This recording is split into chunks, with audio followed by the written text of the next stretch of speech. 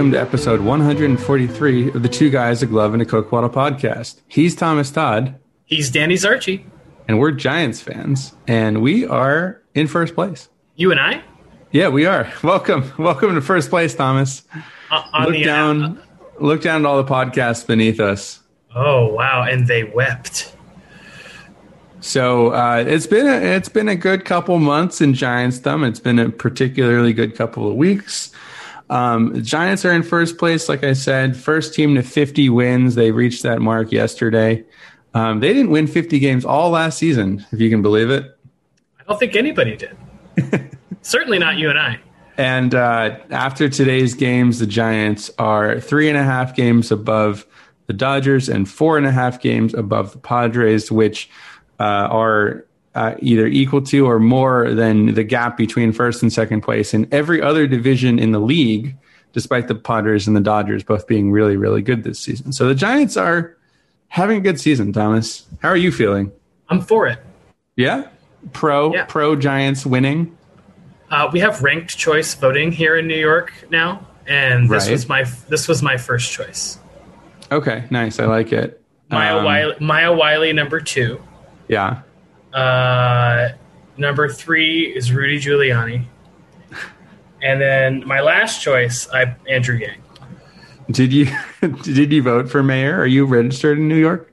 I'm still registered in California. I'm going to absentee. Okay. Vote absentee for the New York mayor? No, to not recall Gavin Newsom. Oh, that's a good call. The Giants just took 2 out of 3 from the A's this weekend. The Giants are taking home the coveted Bay Bridge Trophy. Thomas, how do you feel about playing against the A's? Now, I feel like every one of us in Northern California has a piece of the Bay Bridge somewhere within us. We've all been on it. We've all been over it. But I do like taking home this crooked piece of metal to continue to shove down the throats of A's fans that our team is better than theirs. So the Giants' rivalry against the A's has obviously been a big thing for the last several years. A big fabrication. A big fabrication. I grew up watching both teams. Lots of people like both teams. I don't think it's a real rivalry, but it's more of like a big brother, little brother thing. And anyway, our friend Gigi Giants on Twitter is always making fun of the Bay Bridge Trophy. They're trying to make this thing more than it is. But it's always nice to win 2 out of 3. The Giants once again avoid the sweep, which they seem to be doing both when they're winning and losing. Can't sweep, can't get swept. But so today was the rare loss, but they've been real hot. We last recorded 2 weeks ago, and at the time we predicted how the Giants would be doing, how the Giants would do in the upcoming series against the D-backs and the Phillies. And if you remember, Thomas predicted that they would go 6-1, that they would sweep the D-backs and then take 2 out of 3 against the Phillies. I took a measly pessimistic guess that they would go 5-2. And who was right, Thomas? Was I. Who has 2 thumbs and was right about the Giants? This guy. And we're on an audio medium, so I'm not sure this is really going to work. But good job, Thomas. 2-1 in the Bay Bridge series. They swept the Angels in 2 games, and the second game against the A's was particularly exciting. They went to extras, and the Giants got the first walk-off of the season, which I think Dave and John were in the booth today talking about how they were surprised that it was the first walk-off. I mean, feels like the Giants walk off a lot in wins, I should add, that they win walk-offs fairly often, and obviously this is a year with a lot of wins. First walk-off. How was that for you? How was the game? It was wild. So in New York, it's 3 hours later than it is in California simultaneously. So I was up very late watching this game, but I was very stoked to watch a fun, interesting, back-and-forth baseball game where for the second time this week, a player that I was ready to throw things at my TV to injure, Tauchman earlier in the week, Casali in this game, came up with a big hit or a big home run in extra innings. So I've had a little bit of bad luck in giving up on players. I did it 3 times this week. Tauchman, after all those strikeouts against the Angels, Casale couldn't get anything going. And earlier in one of the games, I was just like, you know what? Donovan Solano sucks. Then he comes up and mashes a home run. And I'm like, oh, man, I got to stop giving up on these guys. Well, if you were around for the prime days of McCovey Chronicles, you may remember the earnest ragging principle, I believe is what it was called, which is there's no better way for a player to become hot than for the community to turn on him and say and decide this guy sucks. And it has to be done in earnest. You can't fake out, unjinx a guy. It has to be genuine. I'm done. He's dead to me. And then all of a sudden, he hits the walk-off grand slam. Yeah, because I can't give up on Barry Bonds in 2001. Like, oh man, what garbage he's been playing. He fouled one back earlier in the game, just unacceptable. Yeah, if that OBP drops below 600, then I'm done. Yeah, it's brutal. Yeah, so it was a great week. It was a great week to be a Giants fan. You don't like to lose it to leave the week on a down note, but you can only do so much. The rotation's been carrying a big load. The bullpen's been solid. The offense a little bit more spotty. But you're going to take the excitement too. You got a game where the Giants scored 6 runs in a single extra inning. Which rarely happens, leaving a 9-3 in the box score after the game in an extra inning game. And then so many lead changes against the A's on Saturday that it's good baseball. It's good time to be a baseball fan. Yeah. And yesterday's game was so funny because I was sitting and watching the game with our friend Rob, and who's a Giants fan, but he has a little kid, so he hasn't paid that much attention in the last several years. And it's funny because just watching the game, I'm like, oh, that guy. Oh, yeah, he was like a nobody. And then Farhan got him, and now he's playing great. And then 2 minutes later, oh, that guy. Oh, yeah, he was a nobody. And then Farhan got him, and now he's playing great. Oh, yeah, and that guy. Yeah, he was a nobody. It's just like everybody. Like, how do you explain like Lamont Wade and Junior, to be specific, and Donovan Solano, a guy who was like batting, career batting in the 200s and below 200, was in the minors, and then comes up and bats 340 for the Giants. It's just like, how do you explain how there are so many of these guys who are just playing out of their mind for the Giants? Even the reemergence of someone like Steven Duggar, who was a fairly well respected prospect who came up and they thought would contribute the last 3 or 4 years, and just because of injuries and ineffectiveness had kind of played himself out of a significant role. But this season, if you look at the numbers, is the 4th best hitter on the team, which has been crucial. He scored the winning run on Saturday and has just been overall a great guy to throw out there. So a bit of a reclamation project from your own team, if you want, from the coaching staff and Farhan. Well, and Duggar was a 6th-round pick. He's 27 years old. And, and the thing with him is he was always an elite defender. He was always going to be the center fielder. And, we saw a couple years ago when he would come in and then they would slide Pilar over to right. And, that was, the elite defense is once you have – put Duggar in the outfield as a defensive replacement, but he could never really hit. And then this year he's just mashing. He's come up, he's stayed healthy, and he's got a 969 OPS on top of his elite defense, which is just incredible. Yeah, it's been really great to see. What did you think? This is a question just for you as a baseball fan. What did you think of Ohtani? Oh, he's incredible. Ohtani's great. He's Babe Ruth. It's always weird to think about perspective, right? You look at Mike Trout and you're like, this might literally be what it was like to when Mickey Mantle was in the league, with a lot fewer cigarettes. Yeah. But Ohtani has such a ridiculous skill set, and he's an elite pitcher, and he's one of the best hitters in the league. And actually, I was having a conversation with a bunch of Padres fans today about this of like, should Ohtani win MVP? And it's like, yes. I mean, like if he keeps playing at this level, of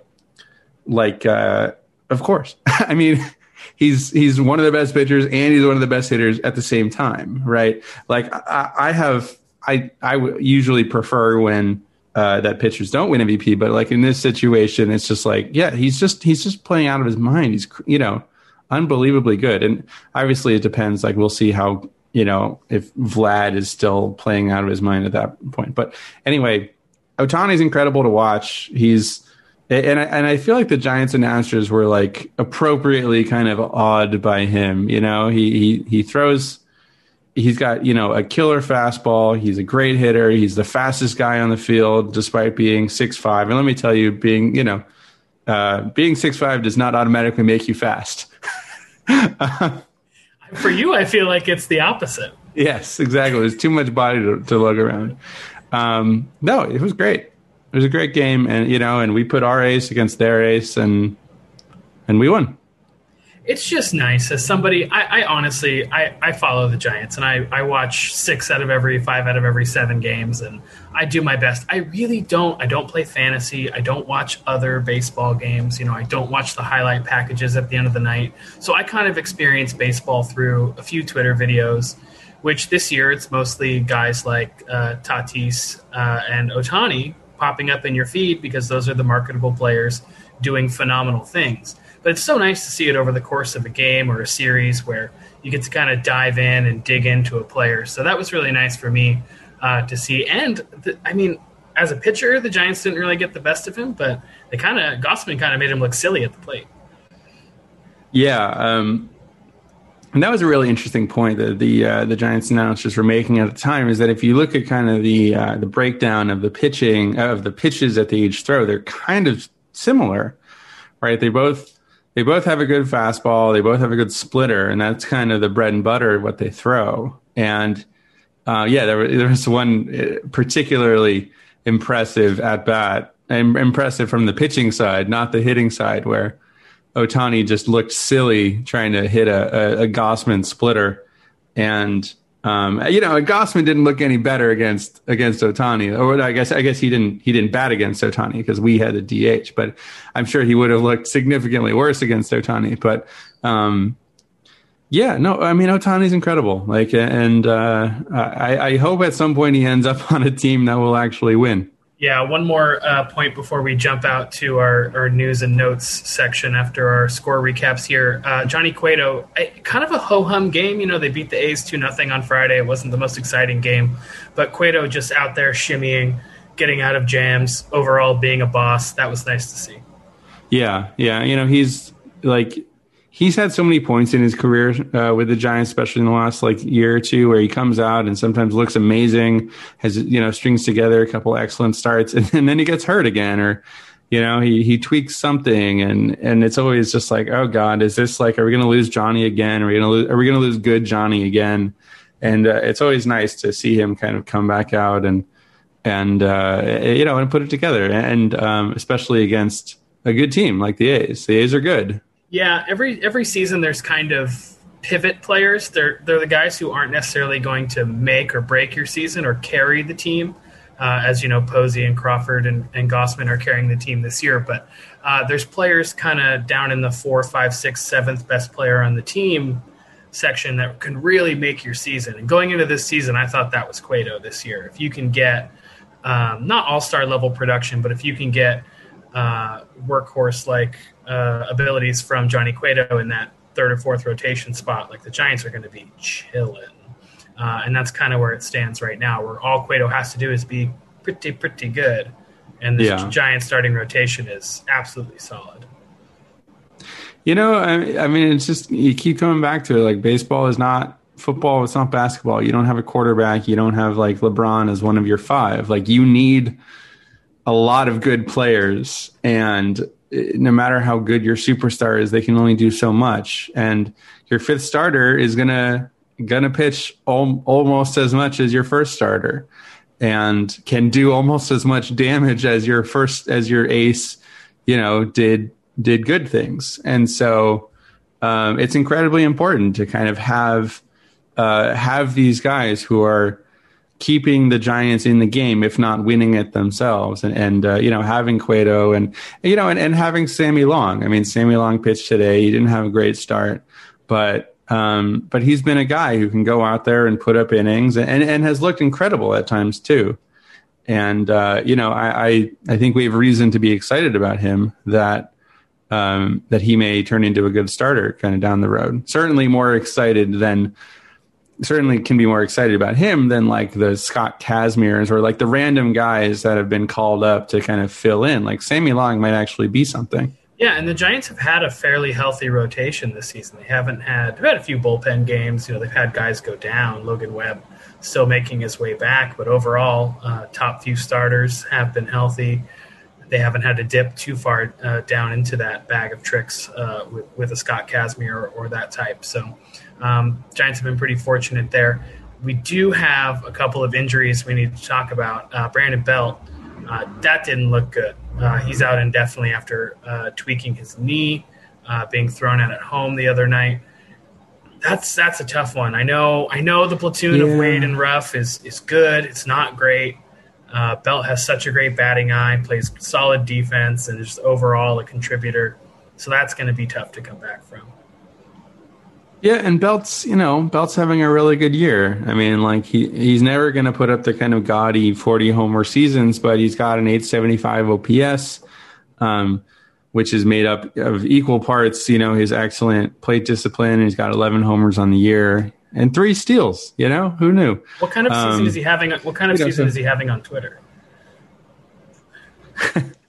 Have you looked at his Instagram? Like it got erased or something like that. I don't know exactly what, but anyway, Brandon, if you're out there listening, tell me what happened to your Instagram. So he would be on pace in a 600 plate appearance season. He'd be on pace for 33 home runs, which is a good power season, obviously, but he just keeps running into these problems. And then he'll come back out and maybe have some at bats where he's not where he needs some time to kind of get his swing back, and like he came back from his oblique injury earlier this season and took him a little bit to get acclimated, and then he had like this super hot streak again. And so like I just want to see what Brandon Belt could do with like a full season of health. Like why can't we have that? Why can't we have nice things? I know, especially because it may or may not be his last season as a Giant. The other guy who is making his way back and hit a snag, Tommy La Stella, breaks a bone in his hand. He's going to be out at least 2 more weeks. He was rehabbing, making his way back to the big league roster, but that's going to get pushed back a little bit. So the Giants lose a little bit of depth there. But Lamont Wade Jr., who has been the guy who got forced down despite not doing anything wrong. The Giants just have so much depth in their position players right now that La Stella being out doesn't really hinder the roster at all. I mean, it'd be a good problem to have if he was healthy, but it just doesn't seem like the Giants have a depth problem right now. Well, yeah, I mean, we saw that, and Twitter went nuts that when Darren Ruff and Alex Dickerson both came off the IL, there wasn't space, and they sent down Jason Vossler, who's been playing well, and when I say playing well, like he's been playing good defense, he's got a 739 OPS, right? But then they sent down Lamont Wade Jr., who's got an 854 OPS, which you'd take from anybody. Like he would be starting with it for any other team. And there was just a roster crunch, and he was the guy with options. And kind of famously, Wade got the space over. He lost out to guys like Mike Tauchman, who the Giants could have gotten rid of, but Tauchman doesn't have options. Wade does, and Tauchman has not been playing as well as Wade. But I think Farhan and Morris, is that his name? The GM, Scott Harris. Harris, there you go. I was close. We played this game last week. We did. I've now won twice in a row. All right, but the front office, I think they made the long-term move where they said, all right, well, we're going to need these guys down the stretch, for the rest of the season, and so sending Wade down to the minors, as difficult, I'm sure, as it was, and as bad it was for him as a person, He's somebody that could call back up as soon as Belk got hurt, which he did, whereas they would have probably lost Tauchman for the rest of the season if they had DFA'd him or something like that, put him on waivers. Well, and this happens with a platoon-heavy team. Players. You need twice as many players. Well, players look more valuable because they're so set up for success by facing pitchers who fit their hitting profile, that they are good players, but they look like great players, or they're okay players, but look like good players because they're constantly being put in matchups that are to their advantage. I'm getting a little dizzy with your sentence there. Does that make sense though? Yeah. Well, I mean, we're talking about LaMonte Wade Jr. He's got, like I said, he's got an 854 OPS, and let's check in. He's had 13 plate appearances against lefties. He's 0 hits. He's got a 0 batting average against lefties. Yeah. And 1 walk. Right. So, but you play him against righties, and then as soon as you start him against a righty starter, and then as soon as they pull him, you put in Tauchman, or you put in somebody else. I don't even remember. Is Tauchman a righty? But so I have a question for you. So LaMonte Wade Jr., he's a junior. You're the fourth. Correct. Thomas Todd the fourth. Thomas Gerard Todd the fourth. For the record, thank you. So it's always been a pet peeve of mine that people add the junior onto the last name. They don't call him Wade. They call him Wade Jr. Okay. I mean, why is that? Like, if you just say Wade, like, shouldn't Junior be a modifier of the first name, not the last name? He's Lamont Jr. Wade, right? Like, why would your jersey say Wade Jr.? Why would literally your jersey say Todd the fourth? Why not just Todd? So you want me to be Thomas the fourth Todd? Yes. No, I mean, I'm not saying you should say it like that, but I'm saying if you're referring to the player by their last name, you just say the last name. You don't need to add the junior or third or fourth or whatever. How do other cultures handle this? I don't know. I feel like for the most part, it's there weren't family names originally. You'd just be the first name, and then you'd be son of, and then your paternal line. I'm Daniel Williamson. Right, Daniel, son of William. Yes, I would be Thomas Thompson. So I can't really explain any of this stuff, not being an anthropologist or a cultural anthropologist. But I'm going to keep the 4 right where it's at, if that's okay. Right. I'm just saying, if you have a jersey or somebody's referring to you by the last name, just say your last name. Like, it's not like you need to say Wade Jr. to differentiate him from like a different Wade on the same team. The one that it's a way to honor your parents and honor your family, and I totally understand that. The one I never got was the adding the senior to the jersey. Yeah. In the NFL, Titus was the wide receiver, Titus Young or whatever his name was. He would add senior to his jersey, and it's like, all right, you got kids. Good job. I think Steve Smith became Steve Smith Sr. on his jersey for the end of his career. Without any proof, not any physical proof on the field of there being a junior, Right. Bring your son to the game. I want to. But also, like, you're not going to get confused. Oh, is this junior or senior? Junior is 1 year old. I'm not confused as to whether I'm looking at Mohamed Sanu Jr. or Senior here. But here's my theory, and maybe LaMonte Wade Jr. is actually the exception to this that proves that I'm wrong. But it feels like baseball players in particular are more likely to put junior in their like baseball name, in their display name, if their dad was a ball player. Oh, so Vlad and Cal Ripken and Ken Griffey. Right, or Eric Young Jr. I mean, there are a bunch of guys. I bat boyed for him. Fernando Tatis Jr. That's one where you have to be specific.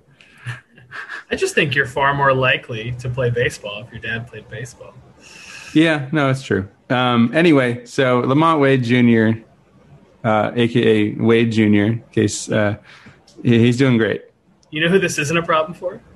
Me? No, Billy Ripken. Anyway, well, Jews don't have juniors. Jews don't name people after living people. It's a thing. Is that really a thing? Yeah.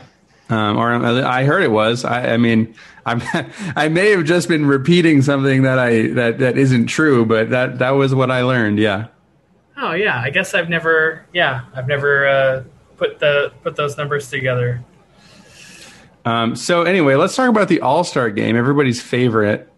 So we got Buster Posey, Brandon Crawford, and Mike Yastrzemski are all All-Star game starter finalists.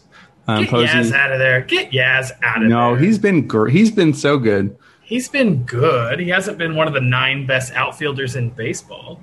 Yeah, I mean, and Derek Jeter didn't deserve to be in 2/3 of the All-Star games he was in, but 2 words: Minka Kelly.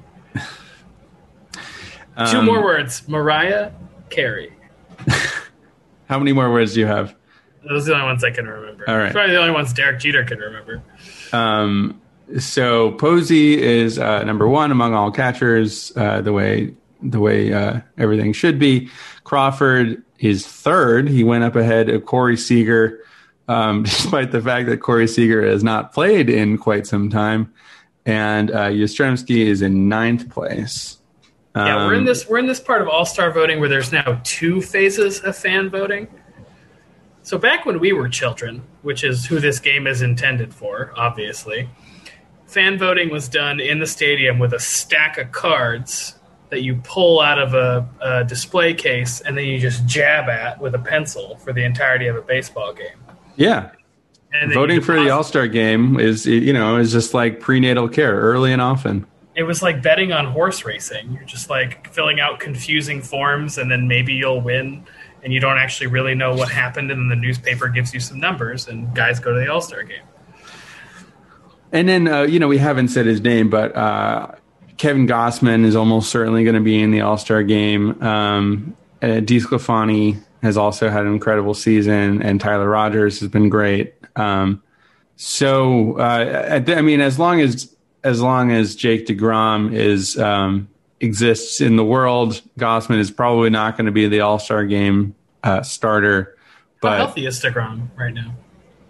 I mean, he's pitching. He's pitching. Okay, I know he had a little bout of something. Yeah, no, I think he's back. DeGrom is just having an otherworldly season, but Gossman and DeSclafani and Rogers are probably going to be part of the All-Star team, which would be the first time the Giants have had multiple All-Stars since 2016. That's incredible. Which is just an amazing fact that I pulled up myself. No, thank you, Thomas, for pulling that. So here's my question, apropos of nothing. Baseball Reference has this really cool positional comparison tool, and you can pull up where the Giants, where each team sits in terms of wins above replacement at a given position compared to the rest of the league. So this is just National League. So the Giants right now have 9.5 wins above average total, but which is divided into pitchers, and just divided between all the different positions. That their 9.5 is significantly more than any other team. The next highest are the Dodgers and the Padres, who are tied with 7.1. All pitching, so starting and relieving, the Giants are about middle of the road with 2.5. Starting pitching, they're again about middle of the road with 4.3. They're in the lower end of the middle of the pack in relief pitching with negative 1.3.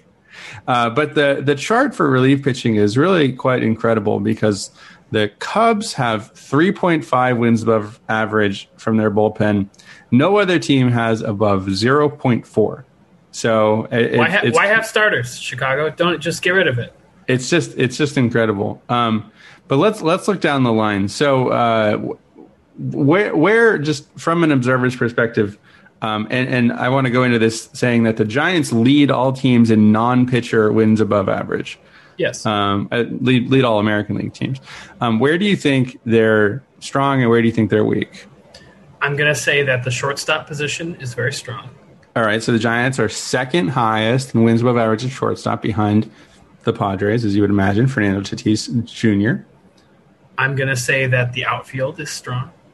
Yes, the Giants have the best overall outfield. They don't have the best individual at any one outfield position, but all outfield combined is number one at 1.7 wins above average. I'm going to say they suffer a little bit at second base. They suffer quite a bit at second base. They're negative 0.1 wins above average, and that's 171 Donovan Solano plate appearances, and then 60 or fewer from Flores, La Stella. Remember La Stella played some of this season? Dubon and Vossler, who 4 plate appearances. And but I'm yeah, gonna say, below average. I'm going to say that they do okay on the corners. I'd say slightly positive at first and third. So, yes, the Giants are second highest at first, behind only the Dodgers. And that's made up of Belt, Ruff, Wade Jr., Flores, and, again, very little bit of Vossler. The Dodgers have Max Muncy and Pujols, who's surprisingly good. But Max Muncy's having an all-star season. And then the Giants are a little bit above the middle at third. Again, with Longoria, Flores, Vossler, Dubon, and again, La Stella. Do you remember La Stella playing this season? Definitely not third base. Yeah, and they're behind the Padres with Manny Machado, the Cardinals with our old friend Nolan Arenado, the Rockies with Josh Fuentes and Ryan McMahon, who are both baseball players. Sure. And they're tied with the Cubs with old Chris Bryant and old friend Matt Duffy. Skeeter. So, but looking at the rest, so like I said, the outfield as a whole is the best in the National League. Left field is very bad. Left field, they've been negative 0.05 wins above average, and that's made up mostly of Dickerson, Tauchman, Wade, Slater. Ruff. Slater's been really bad this year. I like Slater a lot. He hasn't played very much because they haven't faced many lefties, and he just hasn't played very well when he has been playing. But I kind of thought he was going to have the season that Duggar's having right now. Yeah, he's been one of the lone standout disappointments for this roster. Yeah, and then the Giants are third in center and third in right. Center's field has been made up mostly of Duggar, also Slater, and then a little bit of Dubon, right Tauchman, field and Wade. Yes, Queen. Right. Right field has been almost entirely Yastrzemski with a little bit of Tauchman, Slater, Wade, etc. And then, last but not least, the Giants have 0.5 wins above average, which is 0.5 more than anyone else at pinch hitter. The Giants have a whole win above average at pinch hitter, which counts. It all counts. Well, and that's a volume thing too, because Kapler has been using, what do they call it, the shift change, where not the entire lineup, but big chunks of the lineup will turn over simultaneously in the 5th, 6th, or 7th inning. Yeah, or you see him pinch hit, and then like we were saying, a guy like Wade might start the game, and then as soon as they pull the starter, he'll pinch hit somebody like Slater, and then Slater stays in for the rest of the game. And speaking of which, of pinch hitting, Slater has been has the most plate appearances at pinch hitter for the Giants, which I would not have guessed. Second is Ruff and Flores, Dickerson. And you see a lot of these guys are pinch hitting. I mean, there are starters on this list. You've got Flores, Dickerson, Duggar, Dubon, and guys like Yastrzemski and Belt and Posey, because that's how this team has been working. And one of the best pinch hitters in the National League, Pablo Sandoval. Yeah, didn't he hit like 5 pinch hit home runs for the Braves last year or something like that? This year, it was at least 3 or 4 in the first couple weeks of the season. It was wild. Yeah. So yeah, that's the Giants, and they're only leading in a couple categories, but you didn't mention catcher, but catchers, I'd that's say an obvious one. They're very positive, but Casali's been doing his best to drag that down. Well, so they're number one. They're 1.2 wins above average. Posey has 205 plate appearances. Casali has 99. And Casali's been trending upward. He's been doing well. I mean, That's the nicest thing you've ever said about another human being. Trending upward. Another guy along those lines also is Wilmer Flores. You know, his season numbers are not very good, but he's been playing really well recently since he got off the IL in May. Let's see. So he got off the IL on May 29th, came back, and since then he's batting .319 with a .925 OPS, which is obviously excellent. So, and he plays so many different positions. So he's been really nice to have him back. I mean, it's like they were talking about on the broadcast today with Elvis Andrus. Like Elvis Andrus has been batting .290 for the last 2 months, but his overall numbers are still like .220 because he didn't get a hit in all of April. And, so Wilmer Flores' his season number is still .759 OPS with a .259 batting average. Neither of those is particularly impressive, but for the last month, he's been one of the better hitters on the team. And I think with the mention and the deep dive into Flores' stats, we have now talked about every single person on the Giants roster. Well, yeah, we're going for an all-time length podcast here. Actually, I think we're keeping it pretty tight. We've just been really efficient, which is more of a basketball term than a baseball term, sabermetrically. But so just to back up my point, in the month of June, and I should mention this, that Curt Casali ended May with a 104 batting average and a .369 OPS. Again, OPS, 369 OPS. Nice. In the month of June, in 8 games, 26 plate appearances, he's batting .375 with an 1173 OPS. The other stuff still happened. Well, I know, but good games happen too, is my point. Mm-hmm. All right, are you ready to look ahead? Let's look ahead. Let's look into the future. But you're already in the future. How is the future? How is it 3 hours from now? It's hot. Yeah. It's going to be a hot week in New York City. Looking ahead here, I looked at Fangraphs, as I think I did for the first time this season. They have the Giants predicted to win less than half of their remaining games. Fangraphs not exactly bullish on the Giants not believing in the start. These are numbers, Danny. You can't get mad at numbers. These aren't people. They're not like rats in cages doing, You're telling me I shouldn't call up and yell at our old friend Dan Zimborski? I mean, you should, because he loves the attention. But Fangraphs does still give the Giants almost an 85% chance to make the playoffs based on their astounding record.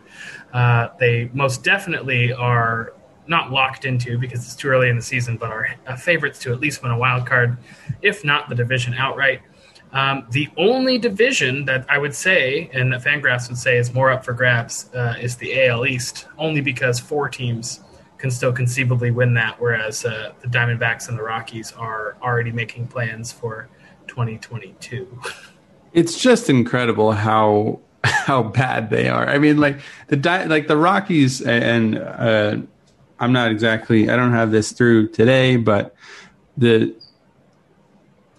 coming into today, I think the Rockies were like 19 games out of first, which is incredible in June.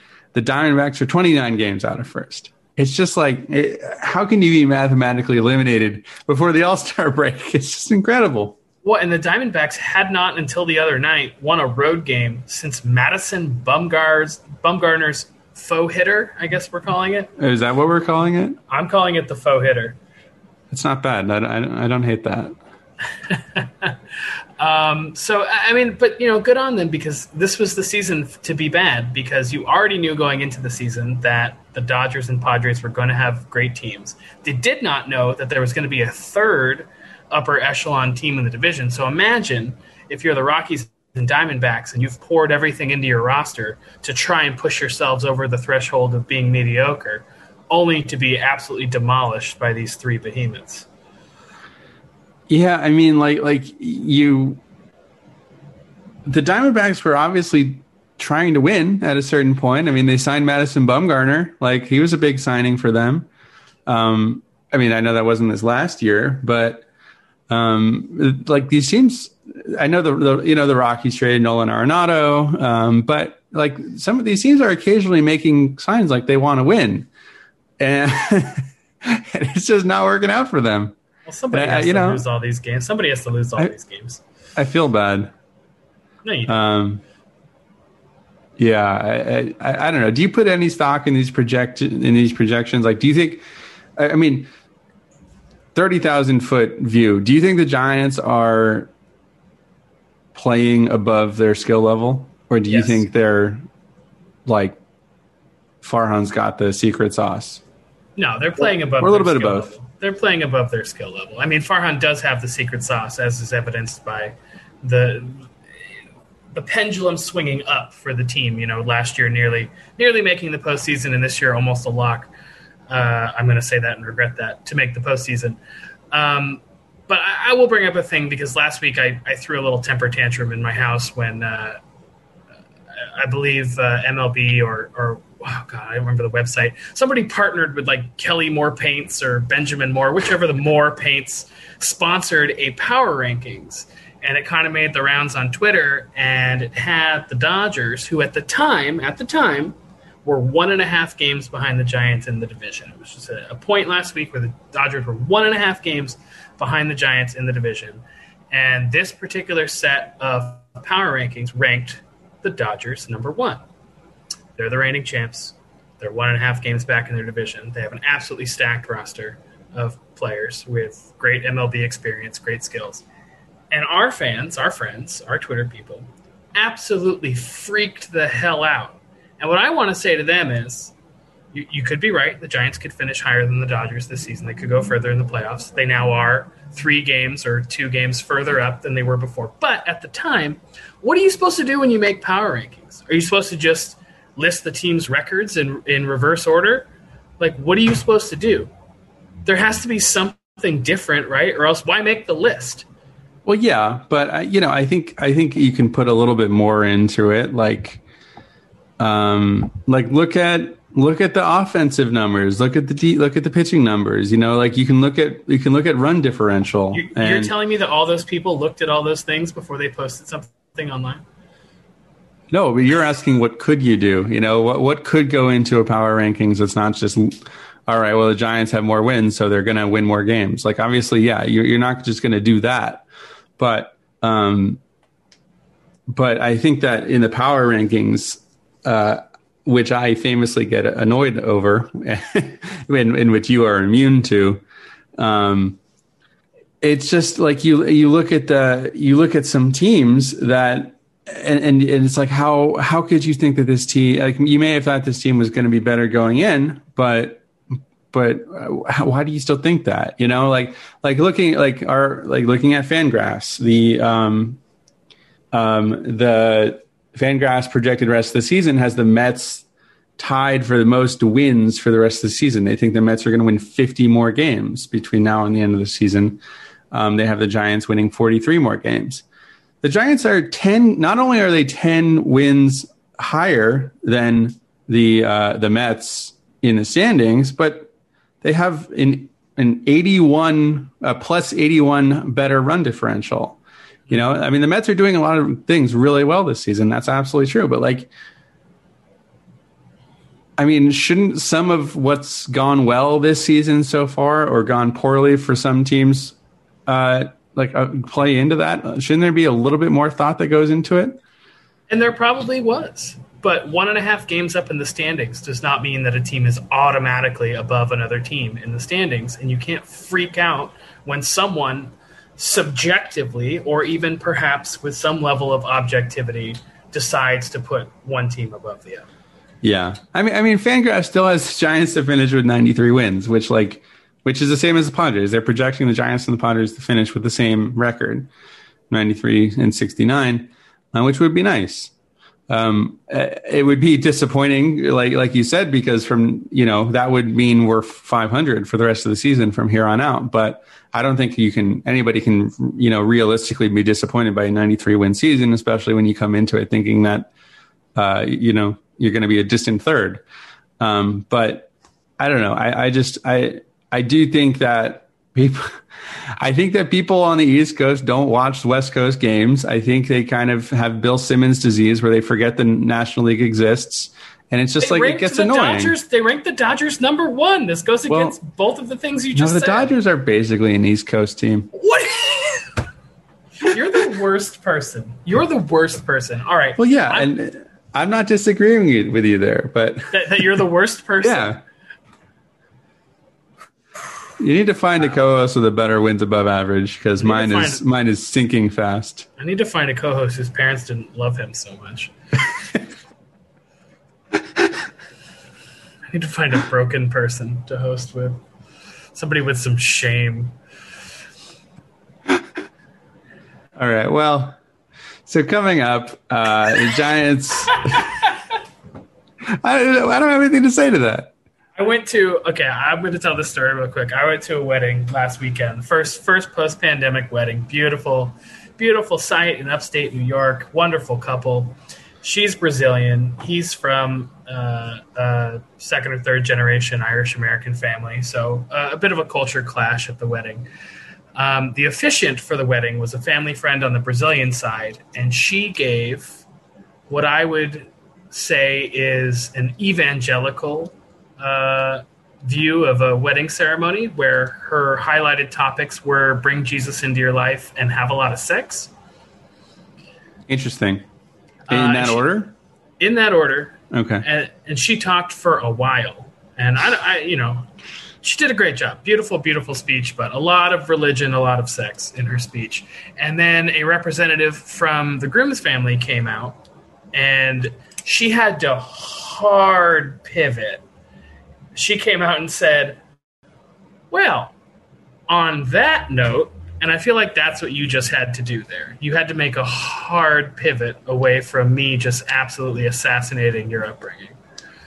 I don't feel anything. I don't feel assassinated at all. Because your parents hugged you. Yes. They held you so close. They listened to your stories. We had your father on this podcast.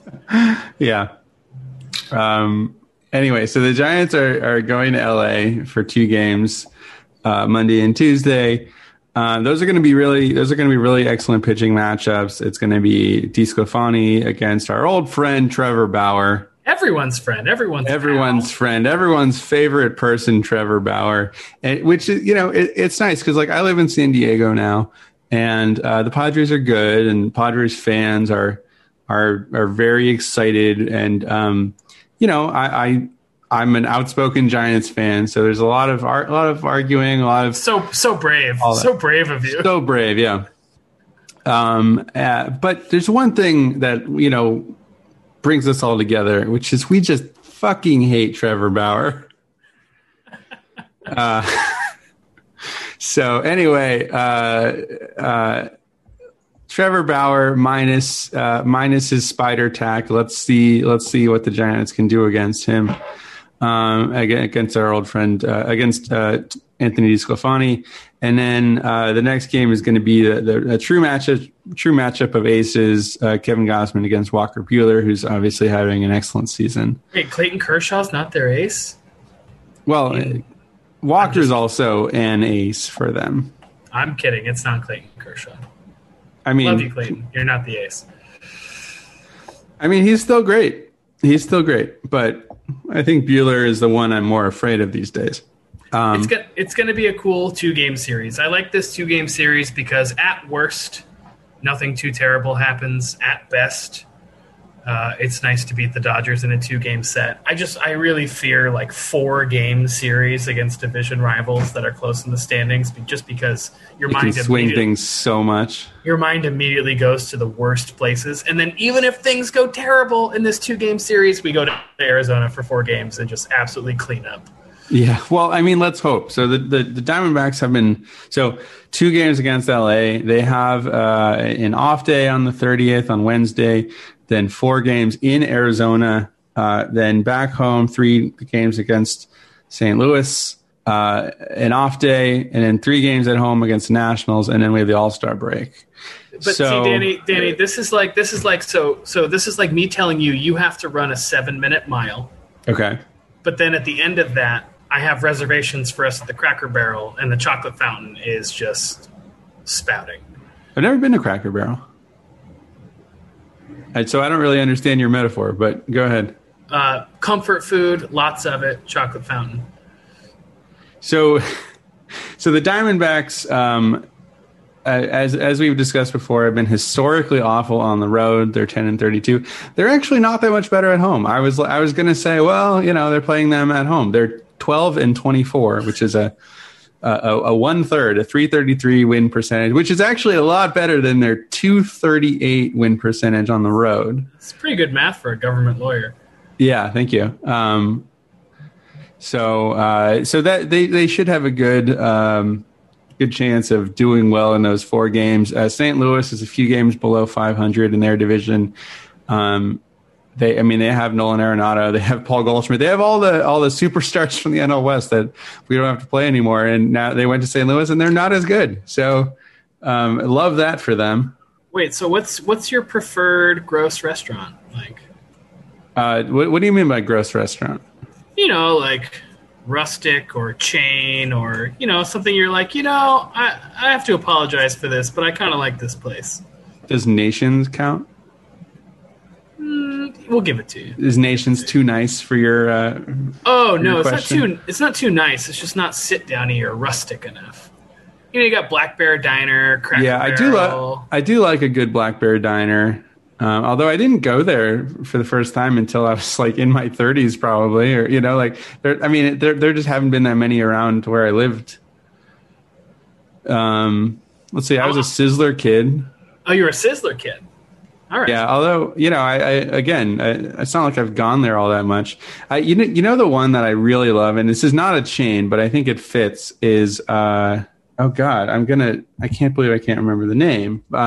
Describe it to me like a movie by the actors. I'll get it. It's a 24-hour diner. Oh, Pinecrest Diner in San Francisco. Have you been to Pinecrest Diner? I have not. So it's incredible. It's like right by all the theaters. So like we would like go to plays and then go there and have just like a plate of like garbage at midnight. It was excellent.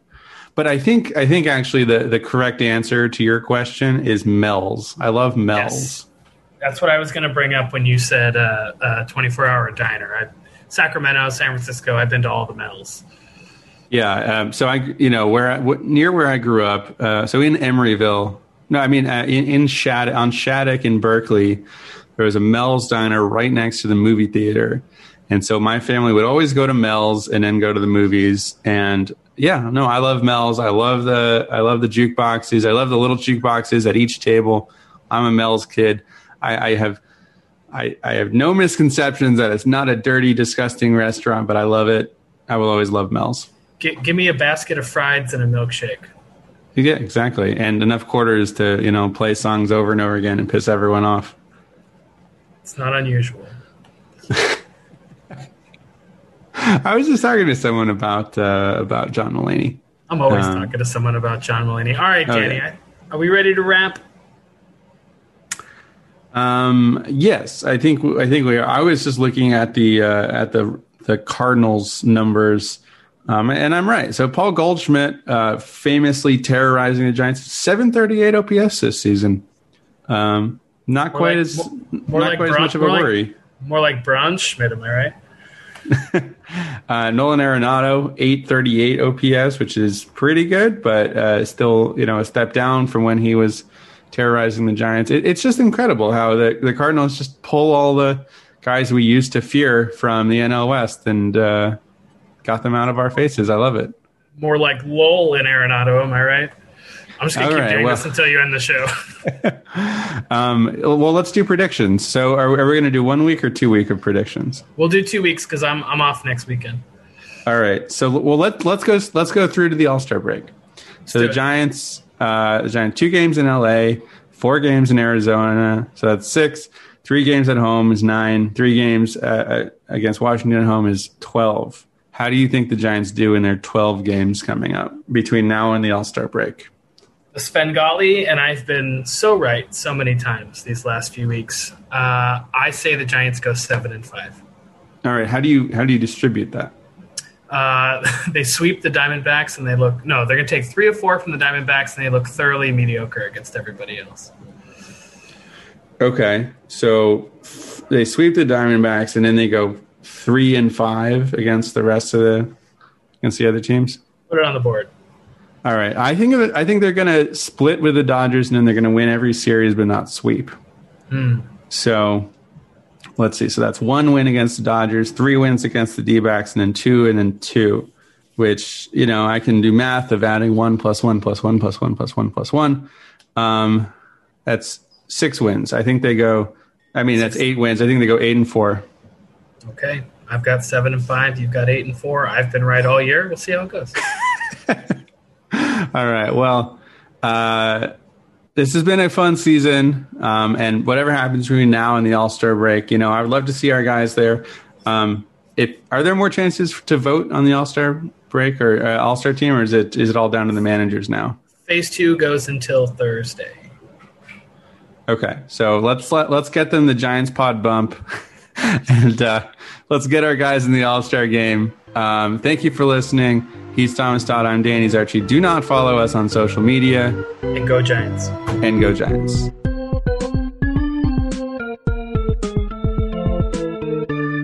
I started counting up instead of down. Oh, is that what you were doing with your fingers? Yeah, it was confusing. And then I started counting down again. I was like, I'm confused now.